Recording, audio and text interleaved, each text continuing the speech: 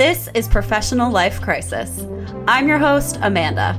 And by now, I'm a damn near professional at having a life crisis. Coming from the girl who bought a corporate-sized whiteboard, like legitimately the size they have on the wall in your office, to map out all her future career options, I know what an emotional roller coaster your early career can be. And I don't even like roller coasters. This podcast is here to help you get through those messy, uncertain times riddled with ramen noodles and self-doubt. If you're an ambitious, curious young professional trying to pave your way in the world, it's not as scary as I once thought it was. But I really wish I'd had someone to tell me that.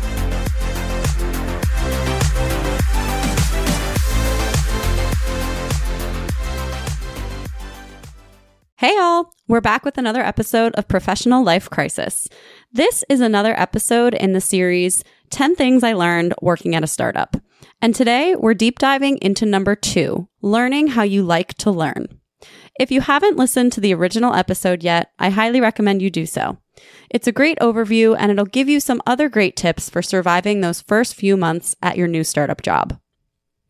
By the end of this episode, you'll have some solid strategies for learning more efficiently and identifying how much time and effort you actually need to spend learning new skills to be amazing at your new job.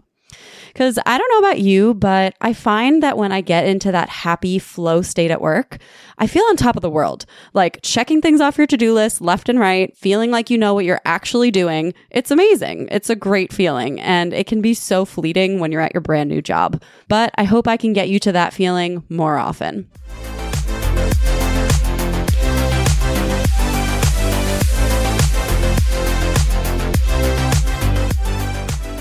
When you first start a new job, I think there's a lot of pressure to know more than you do. You just went through a whole interview process trying to impress this employer and seem like the very best, most knowledgeable person that they could possibly hire for this role. And then you start and you actually have to show what you know. I felt a ton of anxiety about this when I started my first startup job.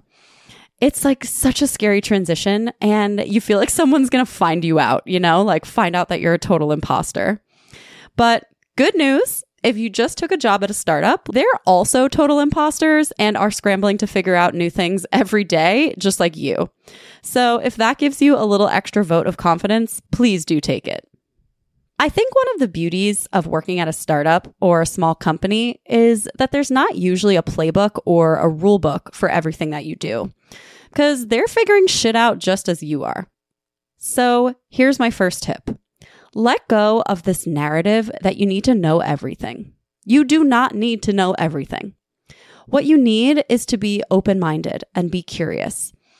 If you have a natural curiosity in the industry or the category that you're working on, this will definitely make things much easier. You probably already follow knowledge leaders in this space on Instagram or listen to their podcasts or YouTube videos, or maybe you follow them on LinkedIn.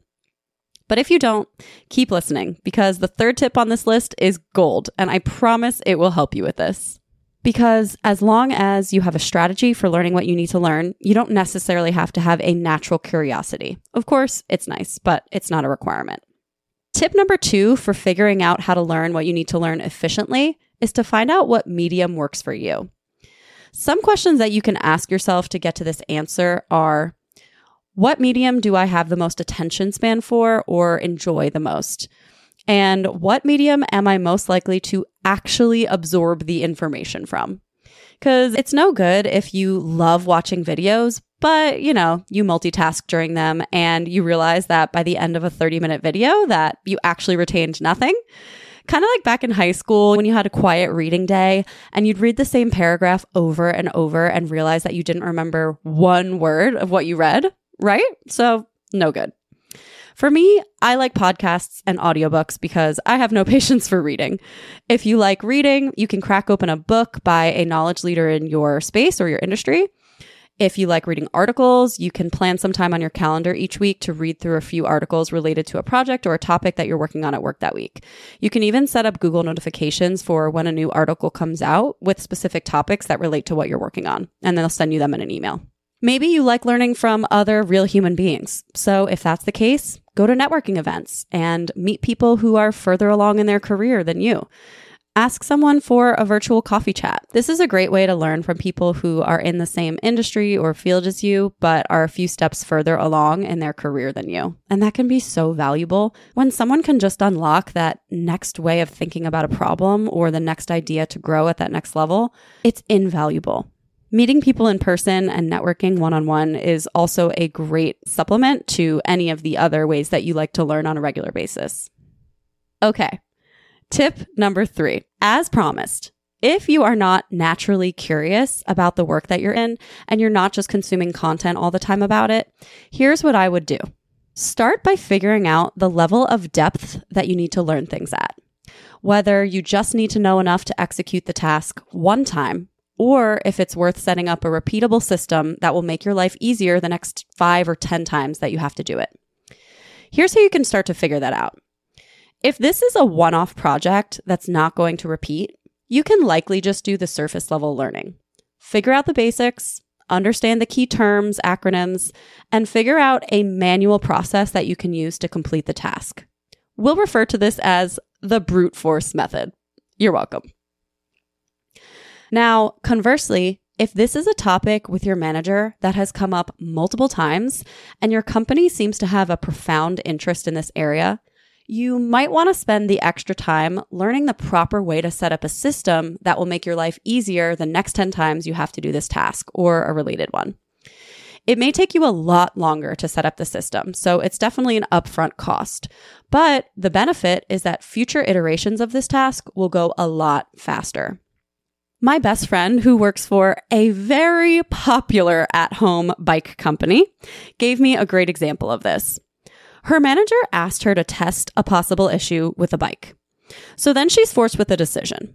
Should she ride the bike for 1 hour herself to test this feature, or spend 12 hours to build a robot to ride the bike for her, which the robot can then complete the test in 5 minutes? In the case where this is a one-off task, like something that you think won't likely be a very repetitive part of your job, it's probably not a good use of your time to learn the fancy automation that's going to take you 7 hours to learn, even if the automation can then do your task in 5 minutes. I know it can be frustrating to do things manually when you know that just somewhere out there must be a better, easier way. But you have to remember that learning the fancy automation will take you time, which is an opportunity cost in the equation of your precious time. And if you decide that this is a one-off task and it's not worth going down the rabbit hole to learn the full process that's going to make this easier every other time that you could possibly run into this task, I give you full permission to use the brute force method. Here's another example if you don't work on a physical product that might feel more relatable.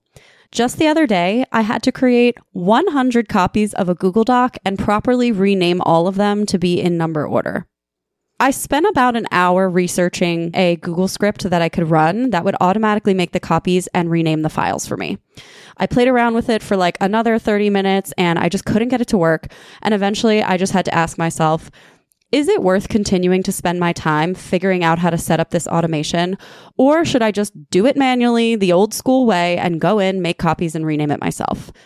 Now, if I were more tech savvy or if I had more of a programming background, I'm sure that I would have been able to figure out the automation faster. But I couldn't. So I just said to myself, it's time to just do this task manually. It's going to wind up saving me time and effort in the long run. All right. I hope that this episode has given you some tactical strategies and tangible questions that you can ask yourself to help you define your learning style and to learn the most efficiently that you can when you're starting a new job and everything just feels like a complete freaking whirlwind.